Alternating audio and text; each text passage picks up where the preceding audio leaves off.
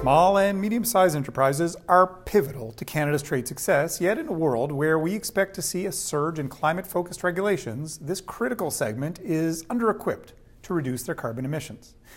Now, most of the analysis conducted on companies around their net zero transition focuses on trade-exposed, emissions-intensive industries consisting mostly of large businesses. Think about the oil and gas industry as a prime example.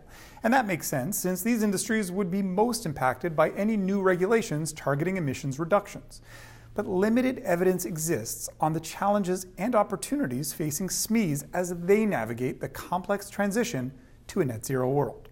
While individually, SMEs generate relatively low levels of carbon emissions, collectively, they're significant emitters. Canadian SMEs produce approximately 30% of our country's emissions, totaling more than the combined annual emissions of Quebec, Manitoba, Saskatchewan, and the Atlantic provinces.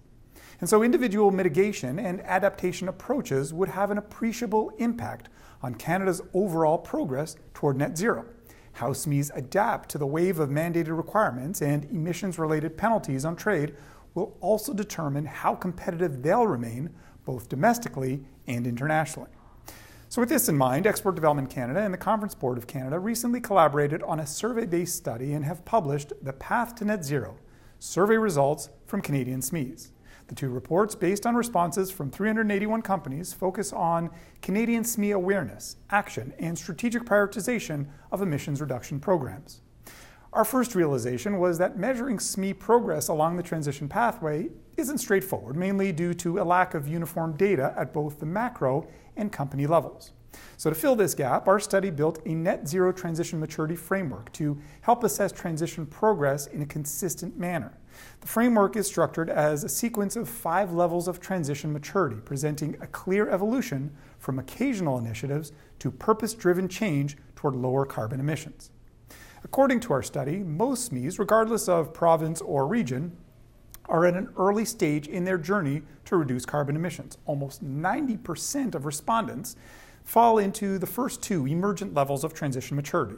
Only 18% measure their carbon emissions, and even fewer, roughly 15%, have net zero targets. Even among those that measure emissions, we found significant variation within and between the rates of Scope 1, 2, and 3 emissions measured.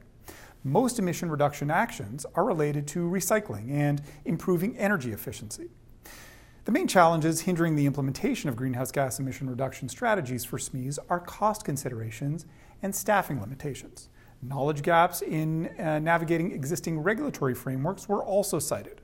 Respondents pointed to financial support as the most significant factor enabling the implementation of GHG reduction strategies. Other factors mentioned include training on GHG regulation compliance. Generally, the SMEs we surveyed appeared open to the need to reduce carbon emissions, with 46% signaling an intention to begin measuring emissions. Despite low transition maturity levels, as well as some key challenges, respondents recognize that reducing emissions could boost competitiveness and create new business opportunities. The bottom line? Canada's SMEs are critical to our international trade success, generating almost half of our merchandise exports. However, in a world where we expect to see a surge in climate-focused regulations and increased emissions-related trade barriers, this critical engine of our economy remains woefully under-equipped.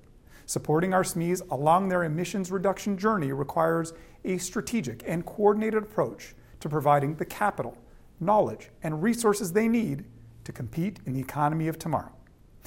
This week, a very special thank you to Preena Sharma, Senior Economist in EDC's Economic and Political Intelligence Center, and Jennifer Topping, Market Research Principal. We'd also like to thank the Conference Board of Canada for their partnership. As always at EDC Economics, we value your feedback. If you've got ideas for topics you'd like us to explore, please email us, and we'll do our best to cover them in future episodes. Until next time, thanks for tuning in.